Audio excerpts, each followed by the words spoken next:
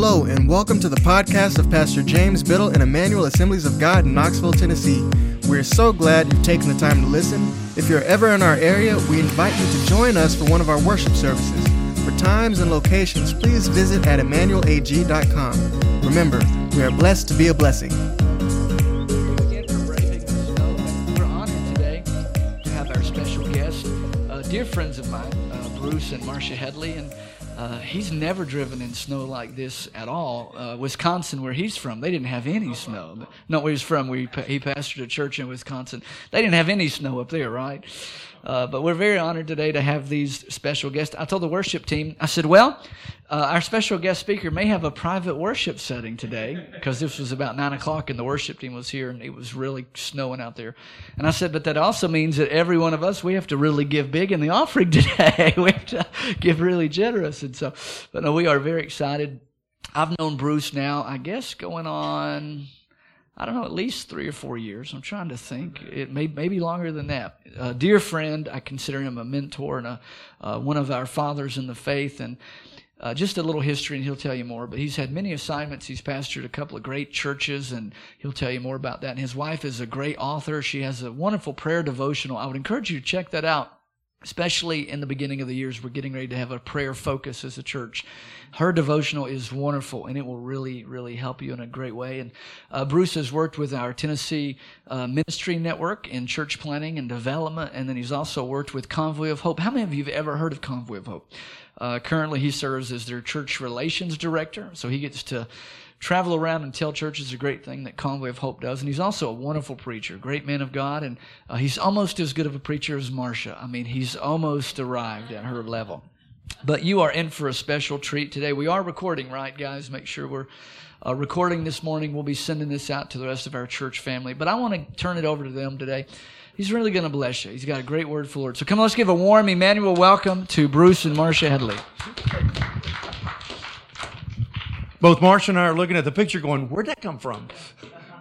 And because I don't remember it ever being on anything that I have. It is on Facebook. I better check Facebook out.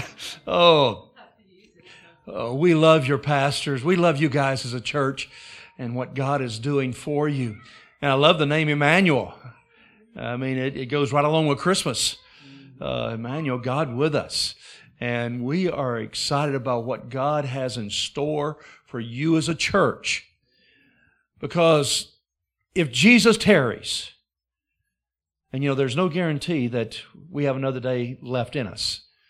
The trump of the Lord may sound, the dead in Christ may rise, and those which remain alive go to meet Him in there. That's what the Scripture says. We don't have a guarantee that that trump of the Lord wouldn't sound before we get out of this room. But if it doesn't, there's a great future for the church.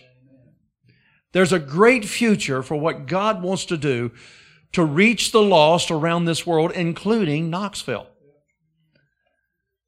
Now, I'm pretty sure Knoxville does not have everyone saved here, because I know there's some Tennessee fans here.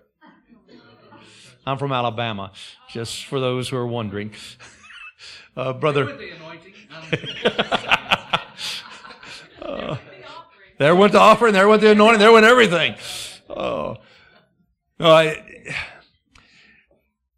any community you go into, I don't care if it's a community of 300 people or a city of 3 million.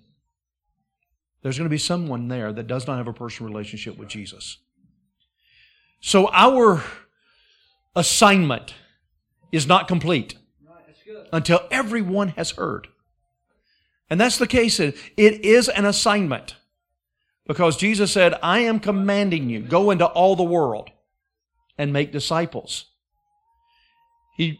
Luke identified that a little bit better in Acts chapter 1, where he says, go into all the world and make disciples. He said, go into Jerusalem, Judea, Samaria, and to the uttermost parts of the world. Whenever you use that word, uttermost parts of the world, there is no place Jesus does not want His message shared. And we're excited to be here to share a message about Jesus Christ. And I want Marcia to come. She has written the book, Prayer Dynamics. Terry Bailey, who is the superintendent over the Assemblies of God for Tennessee, he said it is the single best book he has ever read on prayer. And I would encourage you to get it. The superintendent of Kentucky, Brother Joe Girdler, said it's one of the two or three books that he keeps on his desk at all times. He has recommended it all across his district for individuals to read. And we had a lady contact us and said, I'm now reading it for the 5th time. It's a short, 31 chapters. How many of you like short chapters? I've been reading a book lately in my office, and the guy could have cut each chapter into 12. And, because there's something about me, you want to achieve the completion. Anybody else like that? Well, thank the Lord. Marcia writes in short chapters. And so then you're able to achieve, and then she gives you a little breakdown of here's how to pray today in this area that she has just written about it. And it's got great stories in it. It has great true stories in it, not just, well, this could have happened. She doesn't write anything in here that God possibly could have done. She writes things in here that God has done. Amen? And so I want her to come right now and just share with you. Good morning. It's great to see you. I've had my coffee twice. Yay. So I might be hopping around. I don't know what it is. There must be a special anointing on this side. You're all on this side, and nobody's on that side. Well, a few faithful ones. We've got to hold down the fort and bring the lost in on this side over here. Well, your church has a very special place in our hearts. We love your pastors. They are people of such excellence and faithfulness. And we have been so impressed with their unselfish spirit and really a kingdom mindset. I just want to tell you, we are proud of these guys and we love them. We think, 1,000 thumbs up. We really, really think highly of your pastors. And we know God is working in your church. We know God has a plan. And every week I think of your church because Renkim, I wish I could see her. I know she's in the nursery, but she is a prayer partner with me. I post a prayer request on Monday for people who will partner with me to pray for prodigals. And I post it on my Facebook site, so if you don't get it, friend me on Facebook. And so we pray for prodigals together. And I want to speak into your life real quick about the ministry God's called you to. Because I know that God has called all of us to reach the lost. It's a supernatural mandate that God has given us that can only be accomplished with divine help. When we think, Lord, we are incapable of this task, we really are. We can't possibly do it without God's help. But I want to impart to you a burden for a portion of the population of our nation that needs to be reached, and that is the prodigals. And our nation is actually a prodigal nation. Israel is a prodigal nation. So even if you don't have one prodigal in your family, you live in a prodigal nation. And God has called us to pray. You know how I know that we are not doing our job? It's because the Bible says in 2 Chronicles, if my people who are called by my name will humble themselves and pray and seek my face and turn from their wicked ways, then will I hear from heaven and will forgive their sin and heal their land. And our land isn't healed. So that says that my people, that's not all people. Sometimes we think that all of Nineveh has to repent before God will act. But he says, if my people, and that's what I am speaking into your life, to start praying for our nation. Because our nation stands on a knife edge of judgment. But I want to tell you how to petition God. The Bible shows that God cares about the poor. And do you know our nation has reached out to the poor like no other nation? We have given to the poor, not just within our borders, but around the world, Our nation is the most giving nation in the world to the poor and the suffering and those who are in disasters. But our nation is filled with prodigals. Besides being a prodigal nation, it is filled with prodigals. So I want to inspire you this morning to pray for prodigals. God has a plan for prodigals, and I'm going to give you a real quick, I'm going to hurry through because I want you to know how to reach prodigals.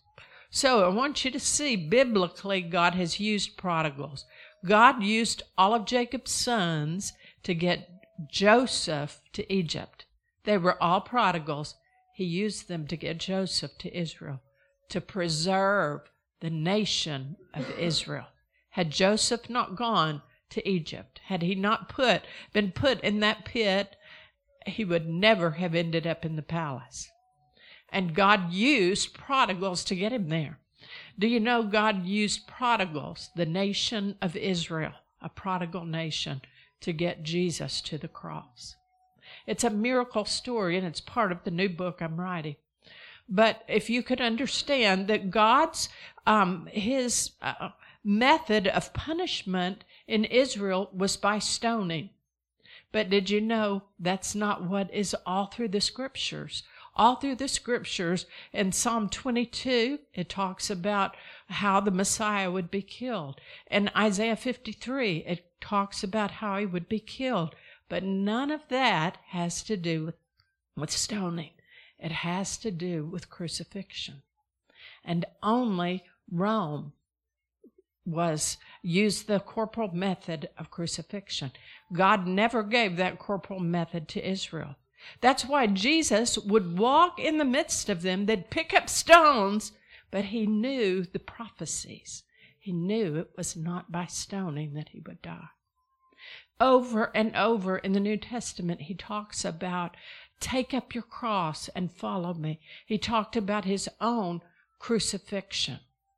And so I've kind of veered from my path, but I'm inspired about what God's given me. Because God used the prodigal Israel to push Rome, who did not see Jesus as a threat, but to push Rome into crucifying Jesus and fulfilling Old Testament prophecies. Isn't that amazing? I could go on and on about prodigals in the Old and New Testament and how God has used them.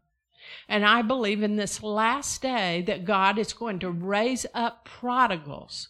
I believe God has spoken to me that he's allowed them to get to the lowest places of our nation and to the highest pinnacles of our nation. So that when they come back home, they're going to have influences in places the church would never have had. And so I'm asking you to start praying with me for prodigals in our nation. God has a plan for them. He has a plan for them worldwide. He has a plan for Israel. And I want to tell you to start praying by putting their names on a list. And your church begin to focus on prodigals. Begin to pray that God will put prodigals in your path. You see, we had a prodigal daughter. It was a very painful journey. And there are many in the body of Christ who have prodigals, and their hearts are broken. We meet pastors all the time who have prodigal children. And it's not because they haven't been good parents. It's because the enemy in these last days has gone out to seek and deceive in a way that never has happened before. And so I ask you to be inspired today to begin to pray for prodigals. I'm going to tell you 2 quick ways. I know Bruce is raising his eyebrows over there, but I really want to tell you 2 quick ways to reach prodigals. Well, first of all, start praying God will put them in your path. You know, when I couldn't reach my own prodigal, I began to pray, God, send somebody to reach her, and you send me to reach other prodigals. And God began to do that. One by one, God has put prodigals in my path. And I have witnessed, and some of them miraculously have come to Christ. I'll tell you one quick story. We were traveling from Japan after a ministry event. We were in an airport, and God had a lady who was from Korea sitting beside me in the airport, and she was reading Joel Osteen's book. I thought she was saved. She wasn't. She was the only person in her family not saved of all her siblings, and she had many. And I began to talk to her, and God used me to pray the sinner's prayer with that lady. She turned her heart over to Jesus. She said, I'm going to call my family and let them know. God will use you to reach prodigals. Ren Kim prays with me every week. I'm not sure if I finished that story, but every week she prays with me. And I'm thankful that God is answering. I wish I had time to tell you, but I'm going to tell you 2 quick ways. One is to pray. And when you go to a restaurant, tell the waitress, we love to pray for our servers. What can we pray for you about? And then God will often open the door for you to share about how prayer is so impacting, that their prayers will matter, and that have they prayed the most important prayer that God has for us to pray? That is to receive Christ. And the second way, okay, that's prayer. And so I'm going to tell you real quick, in your neighborhood or in your workplace, here's a way to use prayer. Start praying for your neighbors. You're doing prayer walks. It's awesome. Do prayer walks in your own neighborhood. And when you see a neighbor, say, I've been praying for you, and I've wondered, is there something specific you want me to pray about? And start praying about that need. Later on, ask Jane, Jane, how's Aunt Susie doing? I've been praying for her. And then build a rapport with Jane. And then you ultimately say, Jane, I've wondered, have you ever prayed the most important prayer? Because it has transformed my life. And then Jane says, I don't know that I have. What is that prayer? And then you pray, share with them about how to ask Jesus into their heart. Okay, that's one method. And I'm telling you this because I believe most people want to be a witness, but they don't know how. So that's one way. Here's another. It's so easy. It's an amazing grace. I once was blind, but now I see. Your own personal testimony. You share with that person you're talking to, and you say, Sue, what is the most significant event that's ever happened in your life? And then Sue shares with you. Maybe it was when she met her husband. And you say, do you mind if I share with you the most significant event that's ever happened in my life? And then you tell your BC to AD story, before Christ and after Christ, and what Christ has done. I once was blind, but now I see. God will use you. He'll put people in your path. I could talk the whole day about my journey of witnessing and what God's done. But we pray for our nation, but then we walk out of here and we keep our mouth closed. But how will they hear without a preacher? How will we make a difference? How will we bring the lost in if we don't start speaking in the marketplace? God has called you to pray. He's called you to open your mouth and share the gospel as well. God bless you. It's great to be here. We love your church. We're so proud of you and what God is doing through you. God bless you.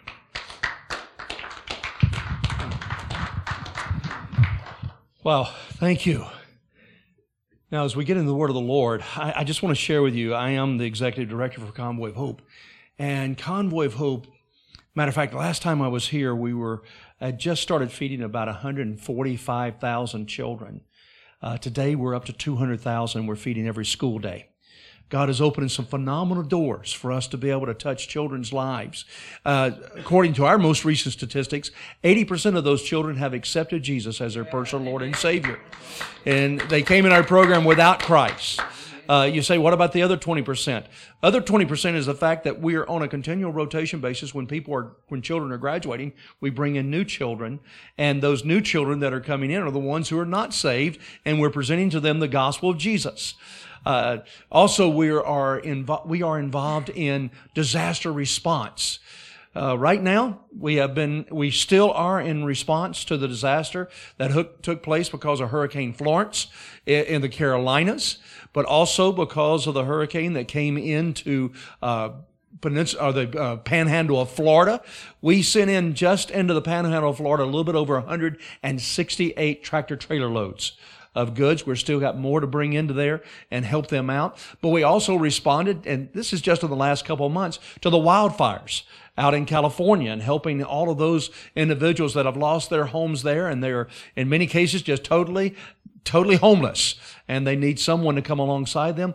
And we're doing a farmers initiative, which we're training third world farmers. We're working with women and women's empowerment, helping women that are in total poverty within their third world countries, and we are training them on how to be entrepreneurs, then turn around sowing into their lives, not through a grant, not a loan. We don't ask any payment back from the ladies, and they then take it and they start their own business.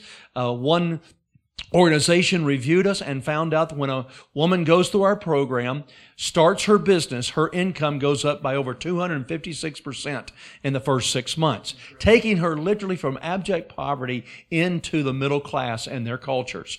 But then they also began to train other women to do what they're doing. The great thing about it, it's a 12-week program that we do this, and every morning they have a 30-minute devotional.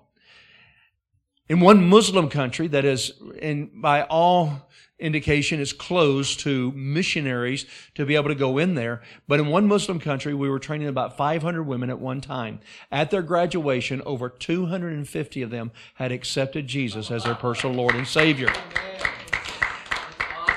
Because Convoy does not do anything without the gospel being presented. If we're doing it just because it's humanitarian, we can partner together with a lot of humanitarian organizations. But that's not what we're about. We're about presenting the gospel of Jesus Christ, yes, in a tangible humanitarian way. Coming alongside missionaries, coming alongside pastors. Everything we do is through the church. We work with the church, whether it's in a disaster or whether it's with our children's feeding program, working with orphanages that connect with churches, working with schools that are connecting with churches, and touching lives. And it's because of churches like yours that partner with us.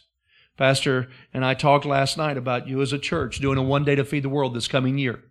What that means is taking one day's salary and saying, on this day, I am going to work for the poor and suffering of the world, and I'm going to bring this amount of money to our church. Let me tell you what, within Convoy, we feed a child for an entire year on $120. Now, we're not educating them. We're working with educational groups to help with them, but what we are doing is feeding them. And because of that feeding, we're able to leverage that to make sure, one, they have an education, two, that they have medical attention, three, that they have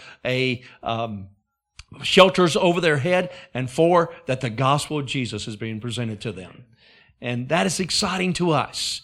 This year, we crossed over the threshold. We have served over 100 million people through the ministry of Convoy in the last 24 and a half years. Next year will be our 25th anniversary. And we're excited about our 25th. And we hope you as a church will come alongside us and partner with us continually, year after year, in what God is allowing you to grow in, and we grow together in those very things. Have you ever had someone say to you, "You just don't relate to me"? Maybe it was your husband, I don't know, or your spouse. "You just don't relate to me." And whenever you're trying to talk with someone and counsel them and walk with them, you need to find some common ground that you do relate one to another so that you can have a legitimate, meaningful conversation. It's interesting when pastors get together and they start talking, each one of them has a story to try to top the other one. And the reality is they're saying, I want to relate to you where you are, and I want to share my story of how it relates to where you are as a pastor. Whether you're a pastor of a church of 5 or a pastor of a church of 5,000. There's a camaraderie there. I was sitting with a gentleman who was in my church. He was the major in the police department there in Lafayette, Louisiana, and I was having breakfast with him, and about 4 other guys from the department happened to be there. They came over and sat down with us. Before long, they literally all started telling stories about what they were doing and what they have experienced in the police department. And it hit me at that moment in time. They were basically telling their stories because it helped them to relate to the other guy across the table. And it helped the guy across the table who may have just gone through a tragic moment. Maybe he came up on a scene that he was not prepared for in the car accident, and he saw something he never thought he would see in his life. And there was a relational building going on there. Do you know God wants to relate with us? At Jesus' birth, He becomes identified with us in humanity. And I want to show you this. You see, throughout our lives, our experiences shape how we identify with other people.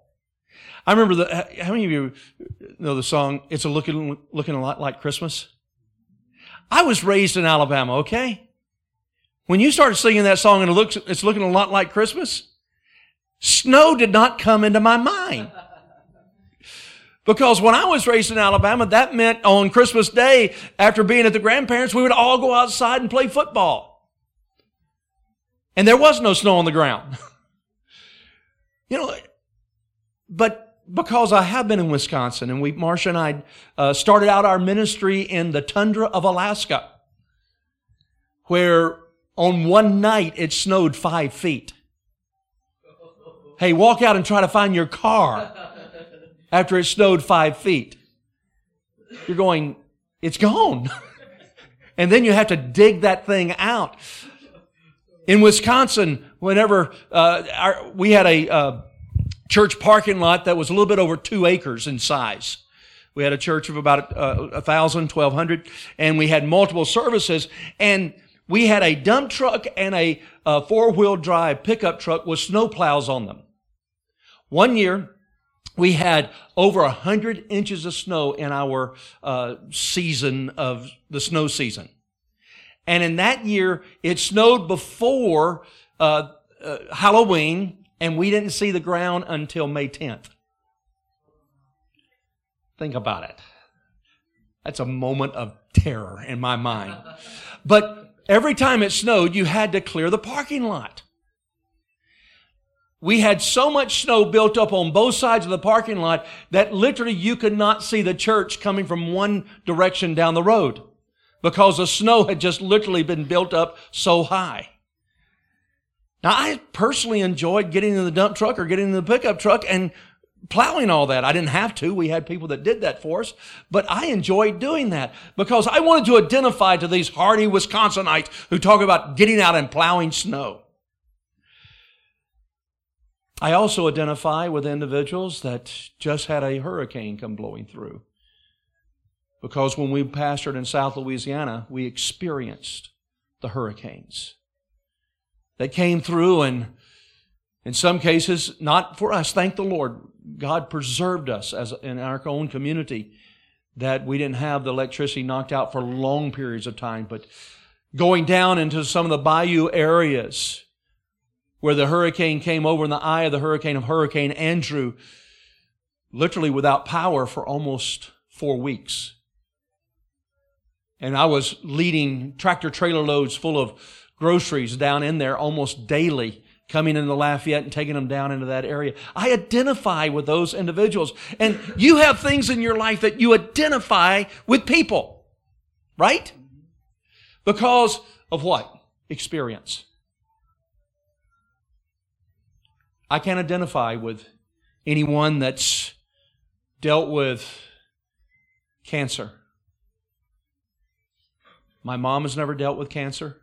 My dad has dealt with a tumor, but that was about it. But I have sat with people as I've listened to their stories and the pain of it all. Our sister-in-law did die of brain cancer. And that's the closest I've come to a family member struggling with things like that. My mother-in-law, before I knew her, was healed of cancer.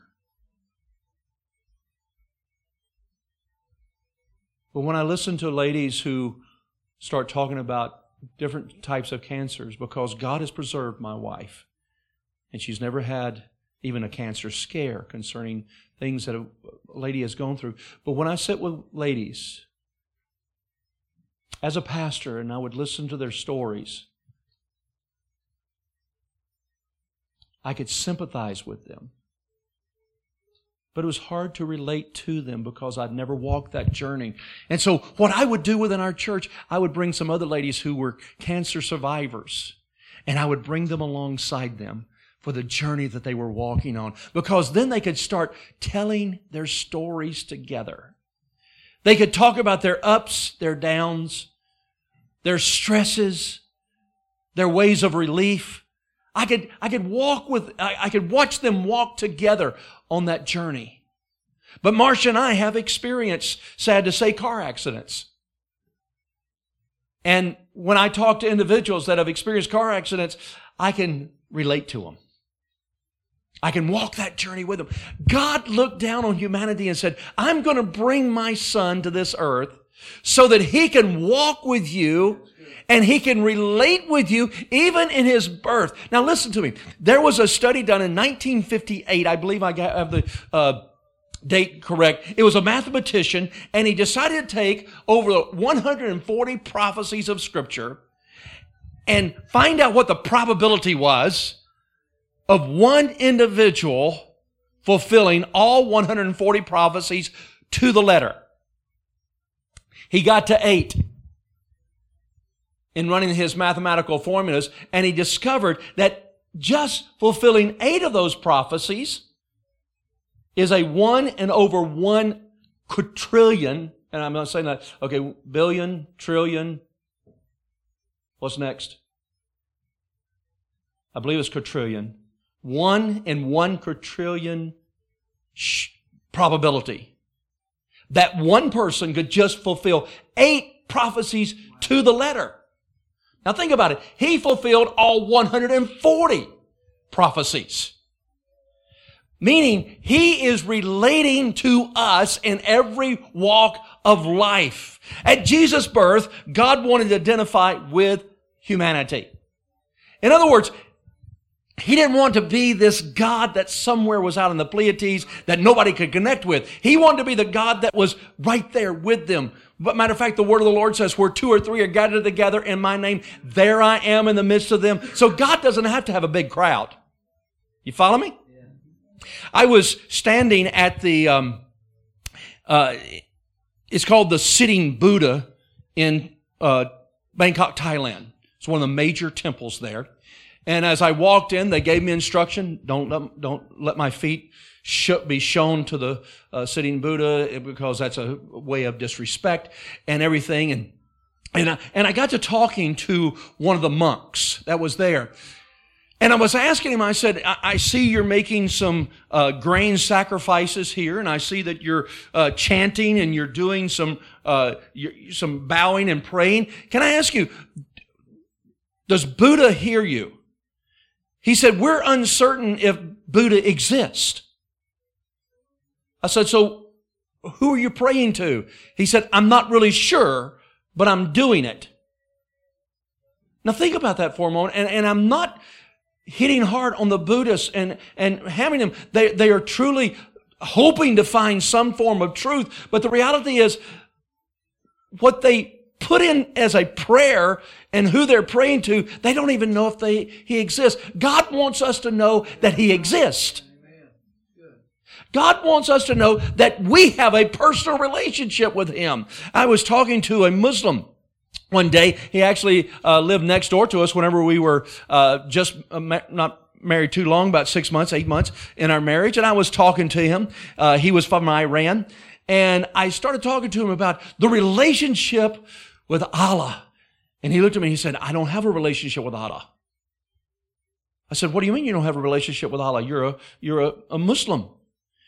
He said, no. Allah is all about judging. And I don't want to have a relationship with Allah because He'll judge me.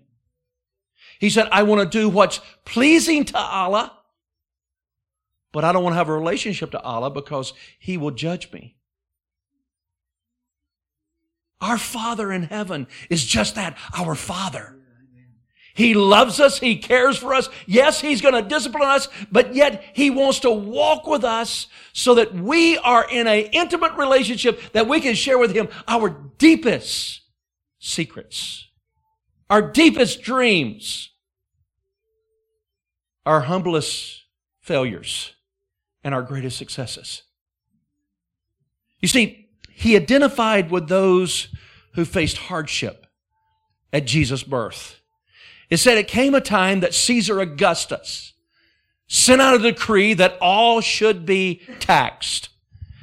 And you had to go back to your hometown of where your ancestors were from. Well, all of a sudden, Joseph looked, and he had already gone through a pretty tough situation already with finding out Mary was with child. He had to have a divine revelation from God to let him know he shouldn't be killed, he shouldn't put her to death, but he should take her as his wife. Now, all of a sudden, Mary and Joseph are going to have to leave everything. They're going to have to pack up their animal. They're going to have to make a very treacherous trip all the way to Bethlehem. Why? Because God said in the Old Testament that the Messiah was going to come out of Bethlehem of Judea. Old little town of Bethlehem, as we read it. When we look at that, God identified with people in hardship. God identifies with people who maybe has to pull up roots and all. Right now, there are people that are dealing with hardship. It may be through poverty. It may be through a massive hurricane that came and blew into the panhandle of Florida. It may be a raging wildfire that wiped out their homes. God identifies with those people. God identifies with rejected. Whenever Mary and Joseph came into Bethlehem, the Bible says they found no place to stay. Every place they went to, they were rejected. Sorry, you can't be here. Sorry, you can't be here. Sorry, you can't. Sorry, you can't stay. There's no vacancy. The sign's up. No vacancy. No vacancy. There was no room in the inn for them. There was a rejection that Jesus' parents, and ultimately Jesus, because He was going to be born that evening, ultimately Jesus faced rejection. There are people sitting in this room that you've faced rejection before. I was reading a little story this week in one of the news feeds that I get, and it said, a man after 40 years opens a Christmas present that he had received from a rejected girlfriend 40 years before in Edmonton, Canada. He had kept it for 40 years, still wrapped. And one of the things he said, the reason it stayed wrapped and out of the way is because I felt so rejected. Finally, he decided to open it this year, and the Christmas present was a book on love is. Believe it or not, he got married, and the young lady that rejected him, he and his wife became friends with her husband and with her and her husband. I don't understand it, but I do know this. Rejection is hard. Rejection is painful, and rejection can live with us a lifetime. Whether it's feeling rejected because you got fired from a position. Whether it's feeling rejection because you knelt down on one knee and held out that ring and she went, no. Well, she may not have said it that way, but I mean, there was a rejection that came. Maybe it was rejection after that ring was accepted, but a year, 2 years, 3 years, 5 years, 10 years later, that spouse walked out. Or maybe that dad or that mom walked out. That feeling of rejection. Jesus, in His birth, identifies with all the rejection that you've ever felt in your life. Jesus identified with the common man. In Luke chapter 2, verse 8 through 11, we see that the angels of the Lord appeared to the shepherds. Probably a group of people that was so common in their daily routines, people didn't even pay attention to them. Have you ever felt that way in your life? That you're just so common in what you do, people walk by you every day and never say a word to you. I was at a restaurant one day. It's just me, and I'm getting ready to get up. Marcia was not with me. I'd gone on a trip somewhere, and I was getting ready to get up, and this gentleman, who is an older gentleman, came by, and he was bussing the tables. And I just got up, and I said, "Hey, I want to tell you thank you." When I sat down, the table was very clean, and I appreciate what you're doing. He looked at me, and tears started coming down his eye. He said, "You're the first person, and I've worked here now 12 years. He said, "I got out of prison, and this is where I started working, and I've been working here ever since. You're the first person in 12 years that's ever recognized me." You may feel like that person that is so common that you're nothing more than a fly on the wall that everybody walks by. Jesus identifies with you because the angels of the Lord went to the most common of people that first Christmas and went to those shepherds to proclaim the greatest news to ever be told to mankind. And so this Christmas season, because Jesus identifies with the most common, it would be good for us to identify with the common of this world. No matter what we feel, the status of life we're in, there's someone that always feels less than us. Let's reach out to them.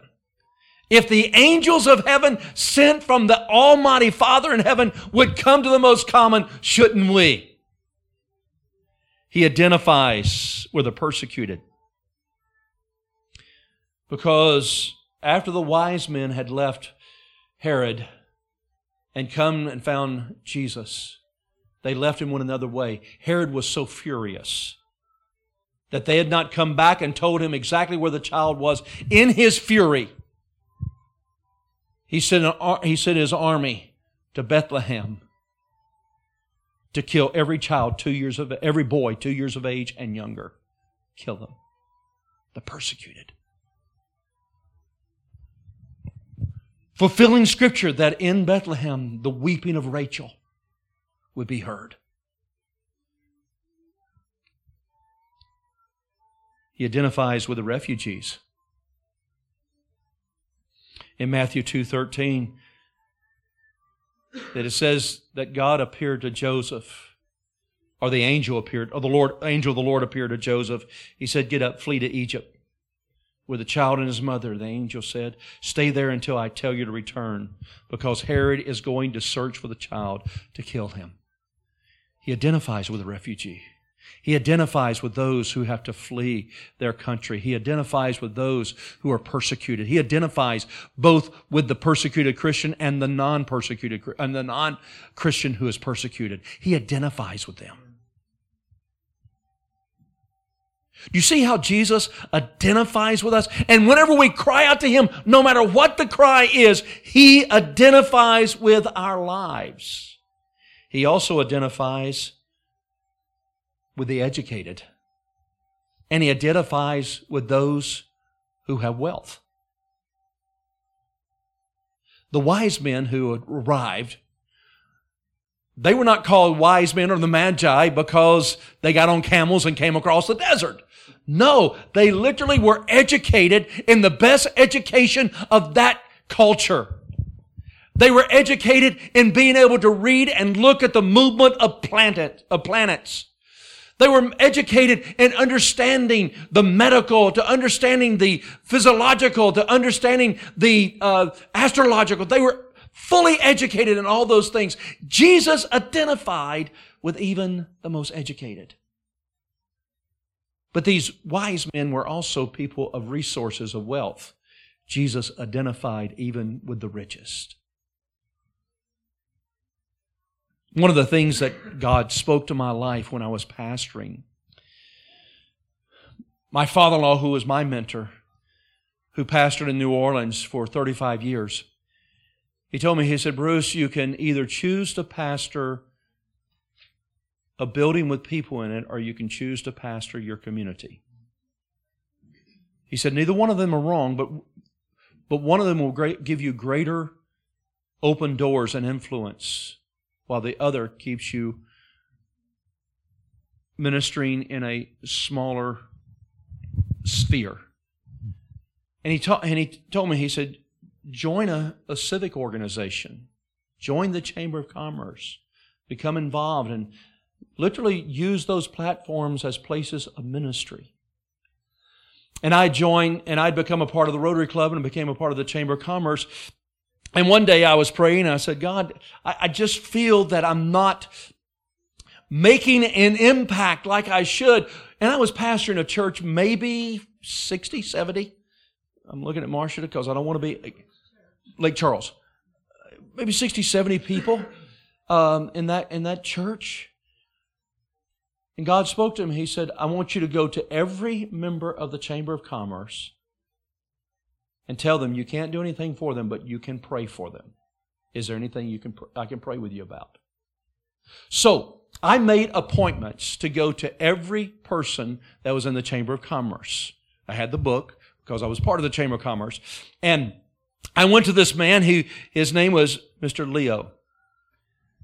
And he was the president of Calcasieu Marine Bank, which at that time was the largest bank in Calcasieu Parish. At that time, there was neither intrastate banking or interstate banking. You couldn't go across lines, nor could you go across parish lines. So they're intra and interstate. There are two things there. So you couldn't even go beyond it. You had to stay within your local parish or local county, and that was your bank. And Calcasieu Marine Bank, because of all the chemical companies and oil companies there, was a very, very wealthy bank in that community. And they had just built a 26-story bank right there, a building on Lake Prion, right near the interstate. And so I made an appointment to go visit the president of the bank, Mr. Leo.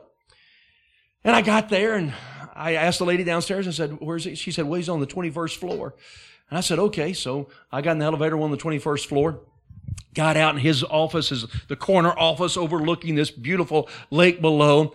And I start talking to Mr. Leo. Now, I'm pastoring a church of 75 people, okay? You know, anything that we would put in the bank would be small in comparison. So I'm insignificant as far as what I could do for that bank at all. And so I start talking to Mr. Leo and telling them the only thing I can really do for you is to pray. Is there anything I can pray for you about? And he sort of thought about it and hemmed and hawed around. And after that brief discussion, all of a sudden the Lord spoke to me and said, talk to him about his soul. And that passage of Scripture where Paul said, become all things to all men so that you might win some, I believe it means study, develop, understand people so that you can relate to them. And so I began to relate to him in things of banking terms. And I said, Mr. Leo, how are you educated? He said, I was educated in accounting. I said, let me ask you a question. When all the accounting is done and 2 lines are drawn under the last number, what does that mean? He said, when 2 lines are drawn under the last number, that means that number has been checked, double-checked, and triple-checked, and that number is true and it will not change. Because all things have been done for that value to be what it is, and it will not change. He said, that's the reason when we send accountants in to check our branch banks, we even go all the way down to the penny. And if that 1 penny cannot be located, we will stay there until that 1 penny is located, because when we draw the final 2 lines under the last value of money or number there, we want it to be totally true, never to be able to be changed. I said, well, Mr. Leo, if you were standing before God Here's Jesus, the one who paid the price for it all. He's laid out His word for us, and 2 lines are drawn under your life. Will you hear the words, "Well done, thy good and faithful servant," or "I never knew you"? He hung his head and he said, I would hear the words, "I don't know you." I said, "Well, Mr. Leo, there's only 1 line drawn under your name right now, not 2. I want to help you so that there'll be 2 lines drawn in your name and you'll hear the word, 'Well done, thy good and faithful servant.'" And there in that room, probably one of the richest men in all of South Louisiana, got down on his knees at his desk chair and began to cry out to God for salvation. I'm saying that to you because it was Jesus who related to the wealthy. And I was able to take something of relation to the wealthy, and that man gave his life to Jesus Christ. And Marcia and I could tell you story after story after story of people who have felt rejected, who have accepted Jesus. Of people who have felt like they were just so common that nobody ever had would never pay attention to them, but accepted Jesus. Individuals who have literally felt like they have been thrown to the wayside. They have accepted Jesus. You see, because Jesus identifies with us all. Jesus identifies with you right now. If you're sick in body, He identifies with you.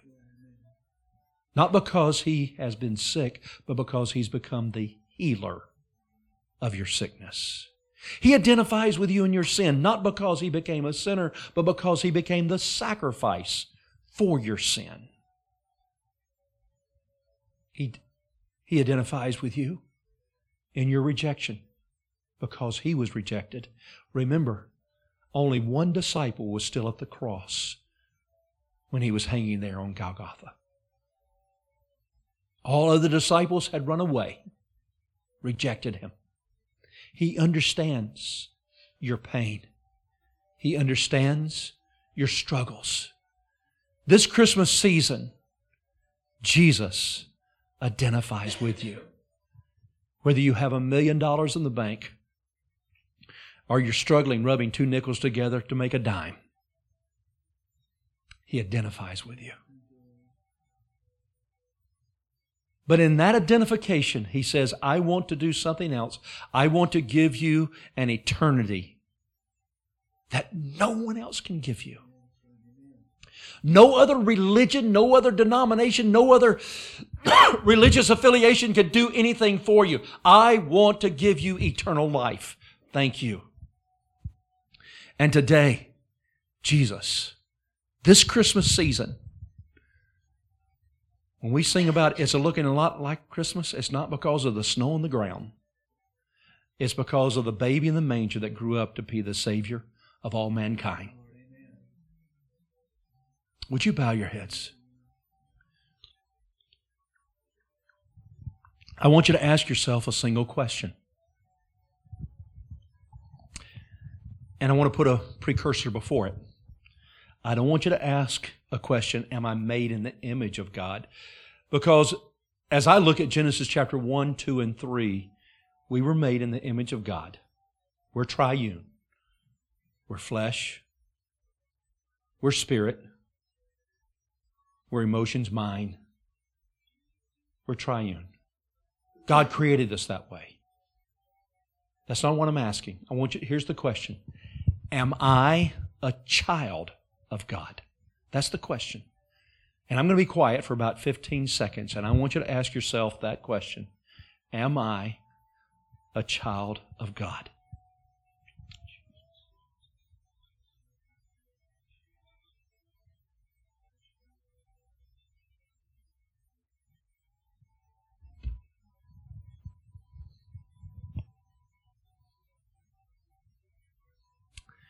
Praise the Lord. Okay, with your head still bowed, no one's looking around. And by the way, that's not a biblical statement because nowhere in the Bible does it say, okay, bow your heads and close your eyes. What I'm doing is just saying, okay, close yourself in when you're not distracted by anybody else.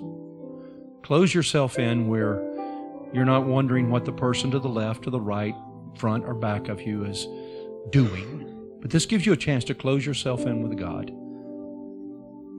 While your head is still bowed and your eyes are closed and you're asking God to deal with you. How many of you, when you ask that question, am I a child of God? Yes, came up in your life. You'd slip your hand up and put it right back down. Wonderful, wonderful. You can put it down. Now, some of you didn't raise your hands. And you may be asking, okay, Bruce, what's the big deal? I didn't get a yes. Let me explain the big deal to you. The Bible says to us that the Spirit of the Lord will bear witness with our spirits that we are children of God. If you could not get an affirmation within your spirit, that means there's something hindering your relationship with God. Now, and I've searched Scripture over and over. What hinders our relationship with God is not education, is not finances. What hinders our relationship with God is a 3-letter word: sin. And if you've allowed sin to enter into your life or creep into your life, that's the reason you cannot get that affirmation from God that you are a child of God. And today God wants to deal with you to help you walk in a way that you're not walking in sin, and that you're walking as a child of the living God, free from sin. If you would say, Bruce, I didn't raise my hand a while ago, but I want to raise it now because I want to be freed from any sin that has come into my life. And I want to walk as a child of God. If that's you, just slip your hand up and put it right back down. I want to pray with you in just a moment. Thank you, thank you, thank you. Is there anyone else that would join these 3 individuals that have raised their hand and said, yes, I want to take care of this sin issue? Does that make you perfect? No. It makes you right with God, though. The Bible says we must confess with our mouth, believe in our heart that Jesus Christ was raised from the dead. What that means is that we're believing that He truly was the Son of God who was born of the Virgin Mary, that He did live and that He did die a crucifixion death, but He also was raised again. Now, that's one side of the coin, confession. The other side of the coin is repentance. Same coin, just the other side. Repentance says, I am now going to take those sins that I've committed and I'm going to take them off and I'm going to walk in a new direction to serve Jesus Christ.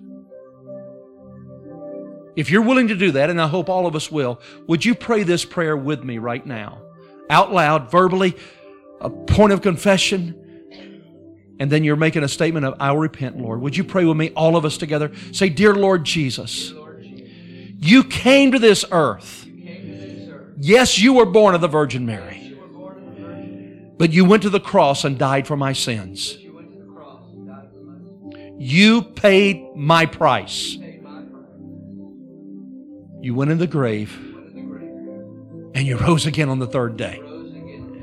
You are my Lord and my Savior. And I ask you right now to wipe the sin out of my life. Forgive me, Jesus. I want to know that I'm a child of the living God. And I serve you always. In your name I pray, Jesus. Amen. Would you stand to your feet all over this room? Lift your hands toward heaven. And today, because Jesus was willing to identify with you, would you ask Jesus to help you to identify with others and their needs? Would you ask Jesus to help you to identify with people in their struggles and in their life? Would you ask Jesus, because He's identified with you, to help you to identify with people that are walking in their path? Maybe of rejection, or maybe even success. Whatever it may be. Father, we stand here with our hands raised and we say, Lord, we surrender to You because we want to be used for Your glory. We want to turn our lives in a way, just as Convoy has gone into places and identified with people and their suffering. Lord, we have brought food and water and other things that are helped them. Lord, because You identified with us in our suffering, we do the same. Now, Lord, help us as people to identify, whether it's someone sitting in the desk beside us in our company, sitting in a classroom with us, sitting in their neighborhood restaurant or coffee shop or whatever it may be. Lord, help us to identify with the people that You place in our path so that we can share Jesus with them. We praise You, Lord, in Jesus' name. Amen. Come on, one more time. Just lift your hands. Thank You, Lord, for this word. Thank You for this great promise. And we just thank You for Your presence. You know, I was just challenged. Bruce, thank you for that. What a great word. Come on, can we encourage Bruce this morning for sharing his heart? And Marcia, you know, I would ask you, anytime God gives us a word, we need to respond with action. And I'm as guilty as anyone for not making the most of every opportunity. I've probably sat with Bruce and Marcia maybe 10 times at a restaurant. And every time they ask their waiter, not out of a obligation, or they always say, hey, we're going to pray, and we would love to pray for you. And we have had some tremendous conversations. We spent several minutes last night ministering to the young man we ate with. Gave him a card, told him about the church, and he was very interested.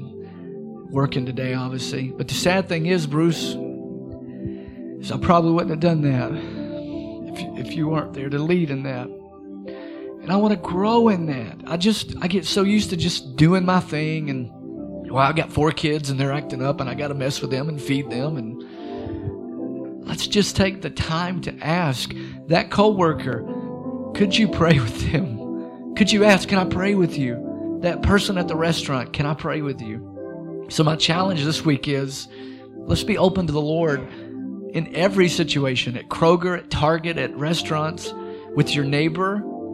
Hey, I'm praying, and I would love to pray. Is there anything I can pray with you about? What's the worst they say? No. Maybe they punch you in the forehead. I don't know. It's not going to happen. Chad's not going to come in Sunday with a black eye. I asked somebody to pray with me, and they decked me. It's not going to happen. We just got to take the time. We've got to take the time. This week, let's close our eyes one more time. I just want, before you and the Lord, you say, Lord, this week, when you tug my heart, ask. I will take the time and ask, can I pray with you? Is there anything I can pray with you about? Would you make that commitment in this room this morning? My hand is up. My hand is up. Just lift your hand and say, I'll make that commitment this week to be sensitive to the Holy Spirit. Amen. You can be seated. What a great day. Snow and everything. Amen. I want to ask our ushers to come. How many families do we have in here? Like one person per family. Raise your hand. Let me see. Let me get a count. One person per family. 1, 2, 3, 4, 5, 6, 7, 8, 9, 10, 11, 12, 13. How many books do you bring? 10. Well, guess what? Today, because it's Christmas and you brave the snow, I'm going to buy a copy of your book for every family in the house. So we're going to bless you today. So before you leave, take the book, keep a count, and then let me know, and we'll cover you. And that's your special blessing for coming out on a snowy morning. Amen? This book really is powerful. This will actually help us, Marcia, through our 21 days of prayer and fasting. So now as we get ready to give, we're going to sow our normal tithe and offerings. Scripture says give, and it'll be given back unto you, good measure, pressed down, shaken together. So I just gave to you, and I'm expecting it to be given back, good measure, pressed down, shaken together, and running over. We're going to give our normal offerings for missions and tithe.